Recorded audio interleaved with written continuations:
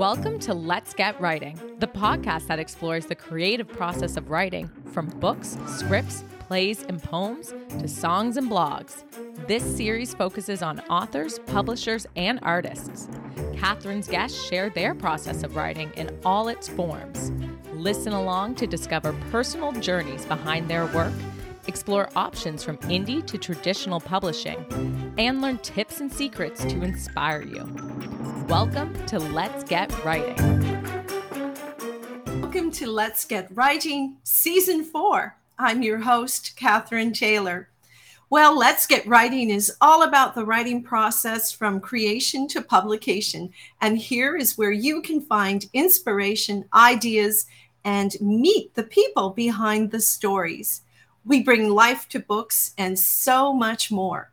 Let's Get Writing is available on my Facebook page live every week and also permanently homed on my YouTube channel at Catherine Taylor TV. And I'd love it if you could subscribe there and like and share. If you like your content on the go, why Let's Get Writing is also available as a podcast on your favorite platform. Now, my guest today is here to discuss her self-published book, Balsam's Point, and it's based on the stories told to her by her grandmother, Selina Maud Balsam.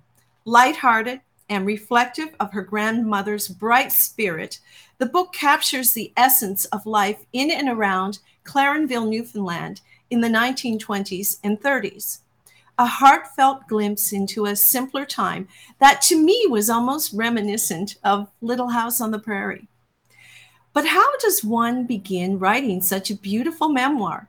Well, we're going to learn all about that and more as I bring my guest to the show. And let's welcome Rhonda Rogers to the stream. Hi, Rhonda. Hi. How are you? I'm here in central Newfoundland. I think many people know that, but if you don't, central Newfoundland, Canada. And Rhonda, on this same big island, is up near St. Anthony. Mm-hmm. Exactly where, Rhonda? You're just outside. Yes, I currently reside in a little community called St. Lanier-Griquet. It's about 20 minutes outside of St. Anthony. So we're right up on the tip of the Northern Peninsula. Well, I got to tell you, the Northern Peninsula is a bit responsible for the fact that under my tree this year, instead of something like a Louis Vuitton bag, there are actually going to be fishing waders, salmon gear, and that kind of thing, because I had a wonderful adventure up in that beautiful part of our province, trout fishing and salmon fishing, and I want to do it again. It's a beautiful place, a long way to get there, but well worth it. Well worth it. I always say I never tire the drive. I mean, I come home, just about every month to see my mom in Clarenville, but I never tire of that drive. I mean, the landscape, the scenery coming up through the Straits of Belle Isle is absolutely breathtaking. Yeah. It is, and unexpected in some ways too. There's a wonderful park there called the Arches, and very beautiful. Yeah. But let's not talk. Many of the people do know about the Northern Peninsula, but what they don't know about is your book. And someone's wanting you. They don't know about, that's okay. They don't know about your book. And this book was really a work of, I guess, a big part of your memories with your grandmother and also a part of your life and your family, almost a legacy. So maybe I'll just let you open by telling a little bit about the book and why you wrote it. Well, of course, I had a very close relationship with my grandmother all through my childhood growing up. She was very integral in my life. And the one thing I can say about my grandmother, and I've witnessed this many a times throughout my life, she was so good at capturing an audience. And it wasn't like she ever had anything extra sensational or shocking to share, but she had this way of telling a story, that would just keep you captivated. I've seen people sit in a room and just listen to her, and she was just a wonderful storyteller. And as she got, up in, the last years of her life, I went to visit her. She was living in Nova Scotia at the very end of her life. And I went to visit her and I thought, you know what? It's so important to preserve these stories, not just my grandmother's story, but so many people, in Newfoundland and elsewhere. There's so many beautiful stories. And I thought, we have to preserve these stories before this generation dies out. And I thought, I'm going to go visit her and I'm going to spend about a week with her and record Sorry, I'm at my office today, and I'm not even working today, but yet for some reason my phone wants to ring. That's okay. We'll just put them off. Yeah. Well, I just took a tape recorder with me, and I sat with my grandmother, and I said, I just want you to tell me your story, just your life story. Start from, early childhood, just work your way up through the stories. And I'll capture it all on tape. And then, of course, from that, I've transcribed it all. And then I had to put it all in order, of course, chronological order, kind of going up through. But that's how the process started many years ago, before her death. And Rhonda, I think this is something that we often sit back and wish we had done, particularly because in Newfoundland, our history is, I don't know, it's so different, I tend to think, than other parts of Canada, because we were more rural, we were more isolated, and some of the conditions that our ancestors, not all that long ago, we're talking the 20s and 30s, of what they dealt with, it's very foreign to us. We don't have that sense of what they grew up with and the harshness at that time of the isolation and the things. And that's all in the book. I want to delve into it, but I don't want to take away from it. But what you've done, I think, is something that a lot of us wish we had done, but now that moment has passed. And how did you feel when you finished it? And how was your grandmother through the process? What was her take on this? Well, it's really interesting. And I don't know, hopefully it comes through in the reading of the book. But, initially, she was very, like I said to her in the beginning, I'm going to turn on the tape recorder, just pretend it's not here. And I just want you to talk, right? And just start talking. Start by just introducing your name, when you were born. So in the beginning stages of the process, I remember the first day I turned on the tape recorder, and she kind of leaned forward like this, and she went, my name is Selena Maud Balsam, and I was born, and, and it was very like, and so that's how I thought that has to be the opening line of the book. And that is the opening line of the book. And, in the early chapters of the book, it's told from the perspective through the eyes of a small child, because it starts out, those early years of her coming up. But then as she got more comfortable telling me stories, and as she moved up through the years of her own life, the delivery kind of changed for her as well, because now it moved from, well, I'm telling you now the way I would have perceived it as a child of 5 or a child of 6, into now how I'm perceiving my life through my teenage years, and then as a young woman, and then, through my courtship with my, and then the early years of my marriage. So her tone changes and the way her delivery changes. So I tried to kind of keep that thread of that through the book, how it does change from the early chapters as it progresses through, like the tone. And because it was very, very important to me to preserve her voice in this book. I mean, I'm like the ghostwriter. It's her story, it's told in the first person. It's her story. And it was very, very important to me to keep it true to her voice. It was funny because when I went to do the spell check on it and the grammatical check, with the editing before we published, it came up that it said there are too many grammatical and spelling errors in this, document for me to proceed. I was like, yeah, they're intentional, so we're just going to leave those. Makes for very challenging editing, because you'd have to teach your program those words, and it would never. And of course, yes, the grammar is not going to be perfect, and it's going to be what it is. Did she have any idea that what you were going to do with the book? They're persistent. I'll give them that, Rhonda. Yeah, I know. That's okay. Did she have any idea where this was all going? Did you tell her that there was going to be a book that people could read? I did. Yeah, I told her. I don't know if she really, I don't think my grandmother ever really thought, that her life was worth putting in a book, like there was anything special that, but I did tell her that was my intention. I said, I want to capture your stories. And I told her I was going to publish them in a book. Unfortunately, I didn't get it published before her death. But she knew that was my intent. Yeah. And Rhonda, that was okay. So that was what you told her, and then you started on the journey. You had the stories, and then so how did that journey go for you? Was it a difficult one, or did it just flow, or how did it all come together?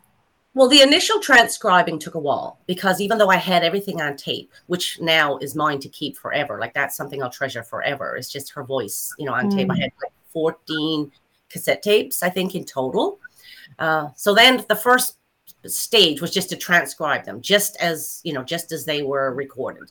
So that took quite a while to transcribe, 14 cassette tapes, front and back, all that. Then, of course, I had to go through it and, weed out, okay, well, this stuff isn't really relevant, or this.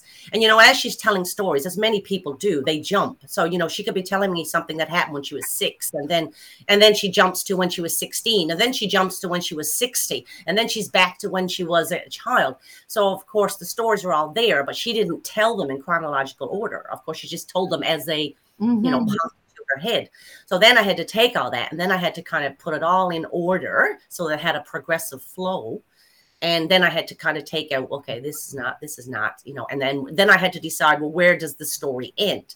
Because I didn't want to take it right through her entire life. I just wanted to take it up through her childhood and teen years, meeting in the courtship with my grandfather, and then the early years of her life, because they were so isolated and because it was so unique, the way my grandfather, cleared that land out on the point in Clairvaux. There was no road out there. He literally cleared that land himself and built this home, to raise his family.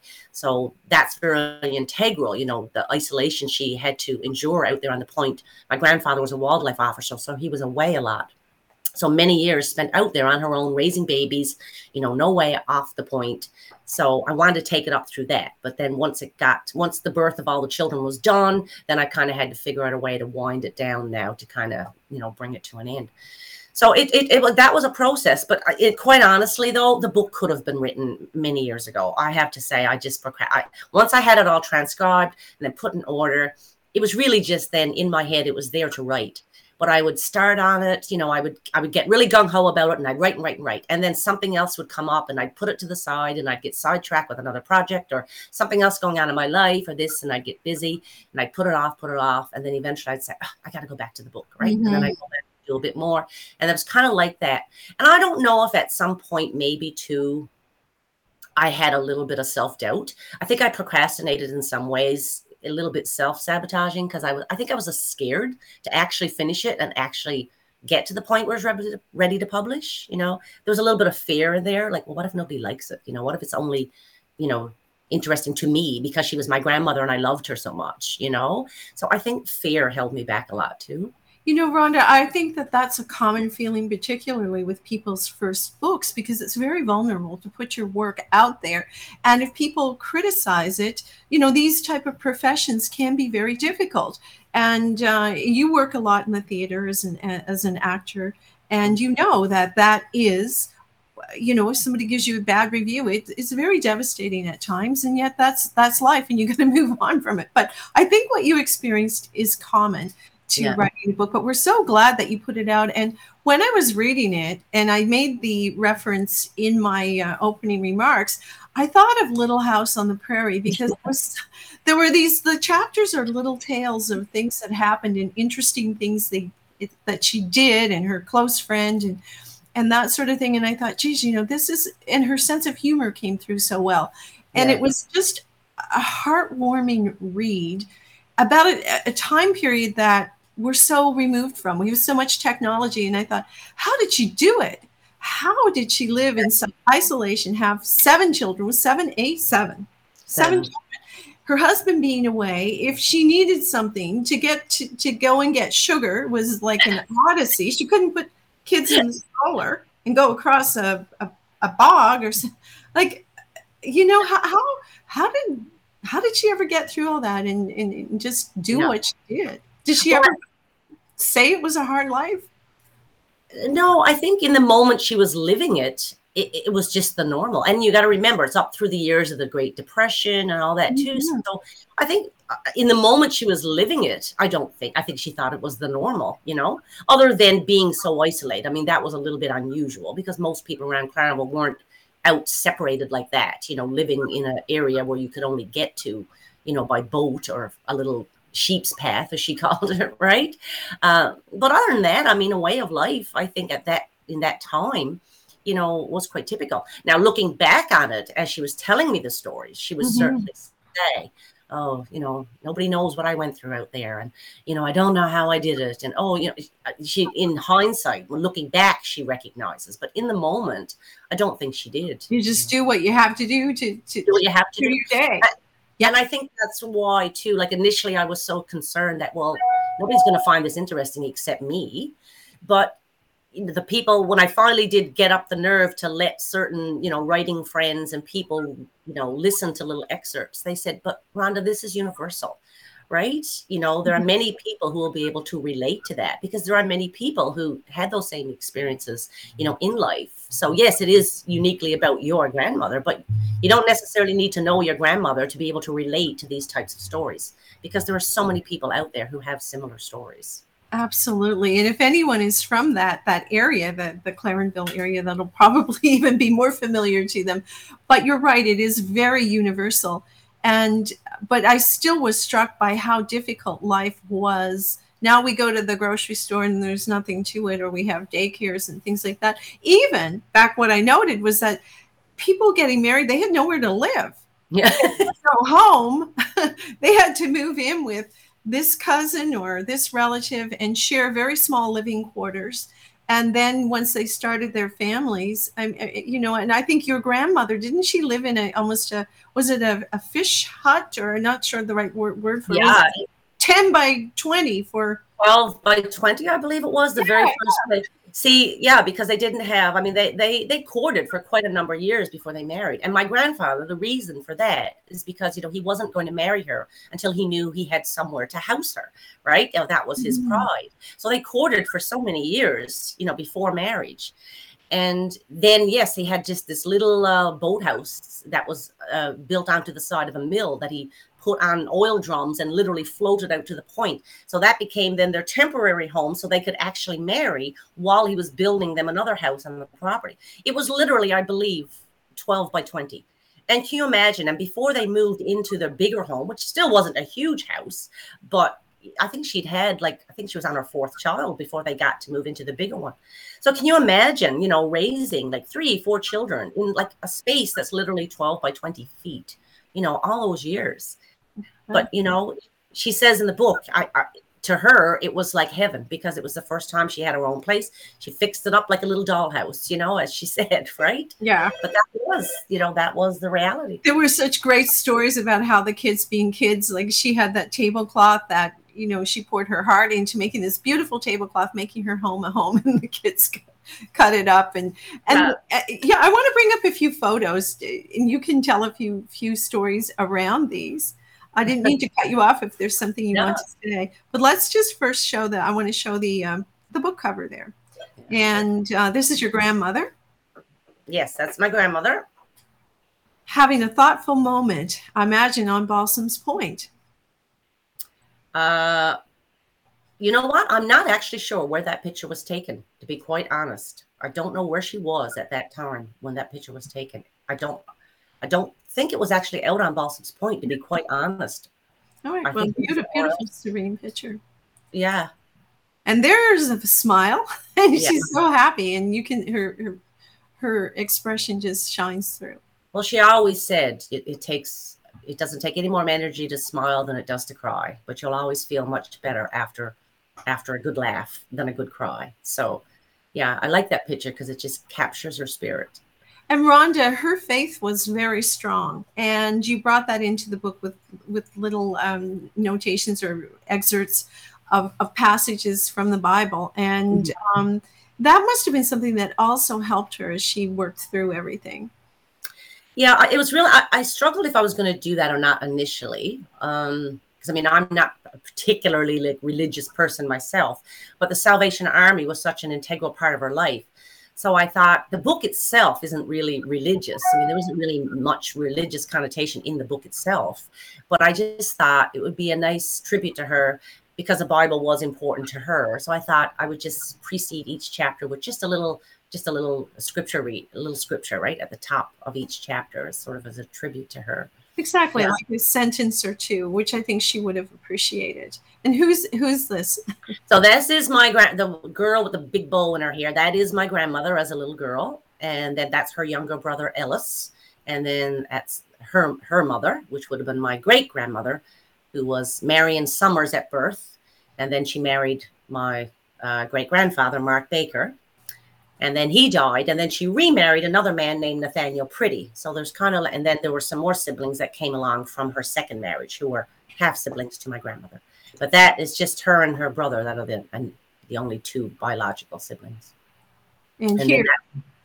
And that's my grandmother and my grandfather, one of their anniversaries. I don't know which one. I like this because it just, my grandmother looks kind of impish in it, and it just kind of so captures again her personality and her fun-loving and jovial spirit. Yeah. And this man here, now that's not he's in the book. This is my great grandfather Summers, standing up beside his fox furs, because he was a fur breeder. He used to breed silver foxes. And so he's in the book in a few chapters. So actually, I'm going to bring this picture up here for 1 second when you talk about the foxes. There we go. Tell us about this one. Yeah, so those are two foxes. There is a chapter in the book called the fox. I believe that's actually what it's called, Silver Foxes. I can't even remember what that chapter is called. That happens.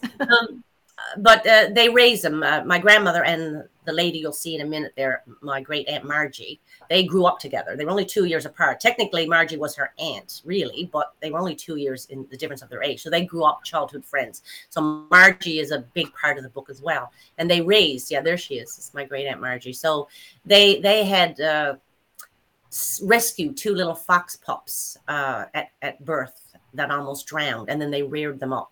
And tamed them, and called them Jack and Jill. So that picture there is just, again, my great aunt Meg, who's also mentioned in the book, and my great uncle Jack are there with the foxes in this picture. Let's see. We'll see who this is now. So that would be grandmother and my mom. So that would be like a three-generation. I'm not in it, but obviously that's my mother, the younger one, and then my grandmother. And this is your grandfather again. That's my grandfather, Roland Balsam. Yes. And we're back to the cover. Yeah. And Rhonda, while we're looking at the pictures and we've seen a bit of the book, why don't you just share a little book with us and take a few moments to give people a taste of your memoir? Okay. I hate reading my own stuff out loud. I don't know how it's going to sound out loud. I don't actually have any hard copies of my book myself. I've ordered them because I've only published it. It was just the 17th of this month that I published it. So I'm still waiting on my own hard copies, but I did print off. So I'll just read like one page. So I'm not sure. Too much. So as a lead in, I guess this is from chapter 3 called The Christening. So this is a story about how my grandmother and my great aunt Margie took it in their head that they were going to christen this little kitten that they had. So they cooked up this scheme that they were going to christen the kitten. So this is just a short excerpt from the chapter on that. Now, most days it was Margie who would come up with the schemes, and I would dutifully follow along. But I guess sitting there in the back porch the way we were that day, brushing the fur on Jack and Jill's coats till it shone, must have somehow got me to thinking.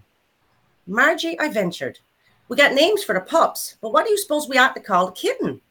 Oh, I got a name for the kitten, all right, Margie whispered, but I'm waiting for Mom to go away out of sight so's we can christen him real proper. What, christen a cat? How we going to do that, Margie? Because I always had to know all the details. Why, the same as you christens babies, of course, because Margie was always confident about everything. But you takes babies to church and christens them with water. You can't take a kitten to church. I knew Granny would never allow that, for sure and certain. Oh, I knows how to do it myself, Margie assured me, and her eyes got as big as saucers like they did whenever she was cooking up a scheme. Only you'll have to go stand by the door and keep a lookout whilst I goes into the dining room to get the hymn book and Mom's white china bowl off of the sideboard. What do you want a hymn book for, Margie? I had to ask, because I knew Granny never let nobody touch her good Sunday hymn book. Because when you christens babies, you got to sing to them, said Margie. And so we're going to sing to the cat. Well, what are we going to sing, Margie? I had to know. We're going to sing, announced Margie, her voice real solemn-like, when mothers of Salem their children brought to Jesus. Well, by now I was starting to have my doubts, because even though I figured Margie could get the hymn book all right, I knew she couldn't carry a tune to save her life. And that meant I'd likely be the one who'd have to be doing most of the singing. So there we sat in the back porch, brushing away at them pups and biding our time until Jenny Keene finally had her fill of Granny's buttermilk buns, and we saw her head off across the garden. Then, the minute Granny set out to tend to her vegetable patch and we knew the coast was clear, Margie tucked the knobby little kitten under her arm and we snuck off out the back door and headed straight for our hiding place behind the woodpile. Grandpa was still atop the roof with his hammer and nails, But we didn't bother about him none because we knew he wouldn't pay us no mind. And even if he did, he wouldn't do nothing except laugh his big laugh. And he'd never tell Granny what we were up to. Oh, I can see it now. What a character. What a character. She and her friend, I think, was a bit of an instigator. Margie was definitely an instigator. Yeah. And I remember my great aunt Margie, because I mean, many of the people in this book, obviously, I have very vague memories of. Some of them were already deceased before I was born. Some of them were quite up in age by the time I was old enough to know them. But I distinctly remember my great aunt Margie, and she was a character all through her life that stayed with her. Yeah.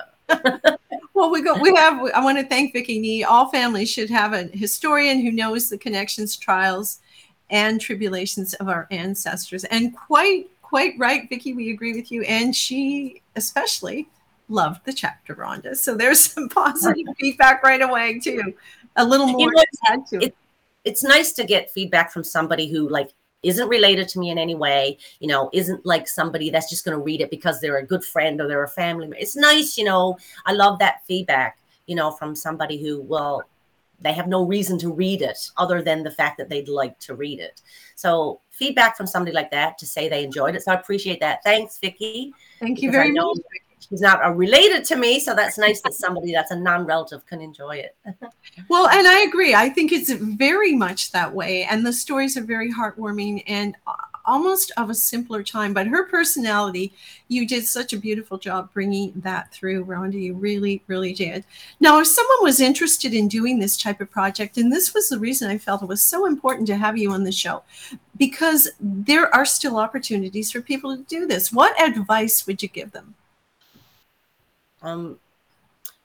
As far as publishing, you mean, or just writing? No, the writing, the writing, the process. Well, I mean, first you have to have something that's close to your heart, right? Mm-hmm. And like I said, this book was very close to my heart, very different than anything else that I would attempt to write. This just became something that it was just really important to me to preserve those memories, and for the younger people coming up, to really recognize so that doesn't die out. They recognize that way of life. I don't know. I mean, for me, I guess the plan just came together as I wrote. I mean, uniquely for me, because I recorded it. So that's different, mm-hmm. right? I mean, it's different than just gathering information, doing research. I recorded her story. So for my book, there isn't really a lot of research involved. It's just literally telling her story. So just do it. I guess it comes down to it. I mean, you just do it. That's it. Oh, yeah. I didn't really have a plan. All I knew was I wanted to capture a way of life that I know was going to die out eventually. Like, even you look at young people today, when they become grandparents, they're not going to be the same kind of grandparents that my grandparents were, because the world is so different now, right? Mm-hmm. They don't know anything about that.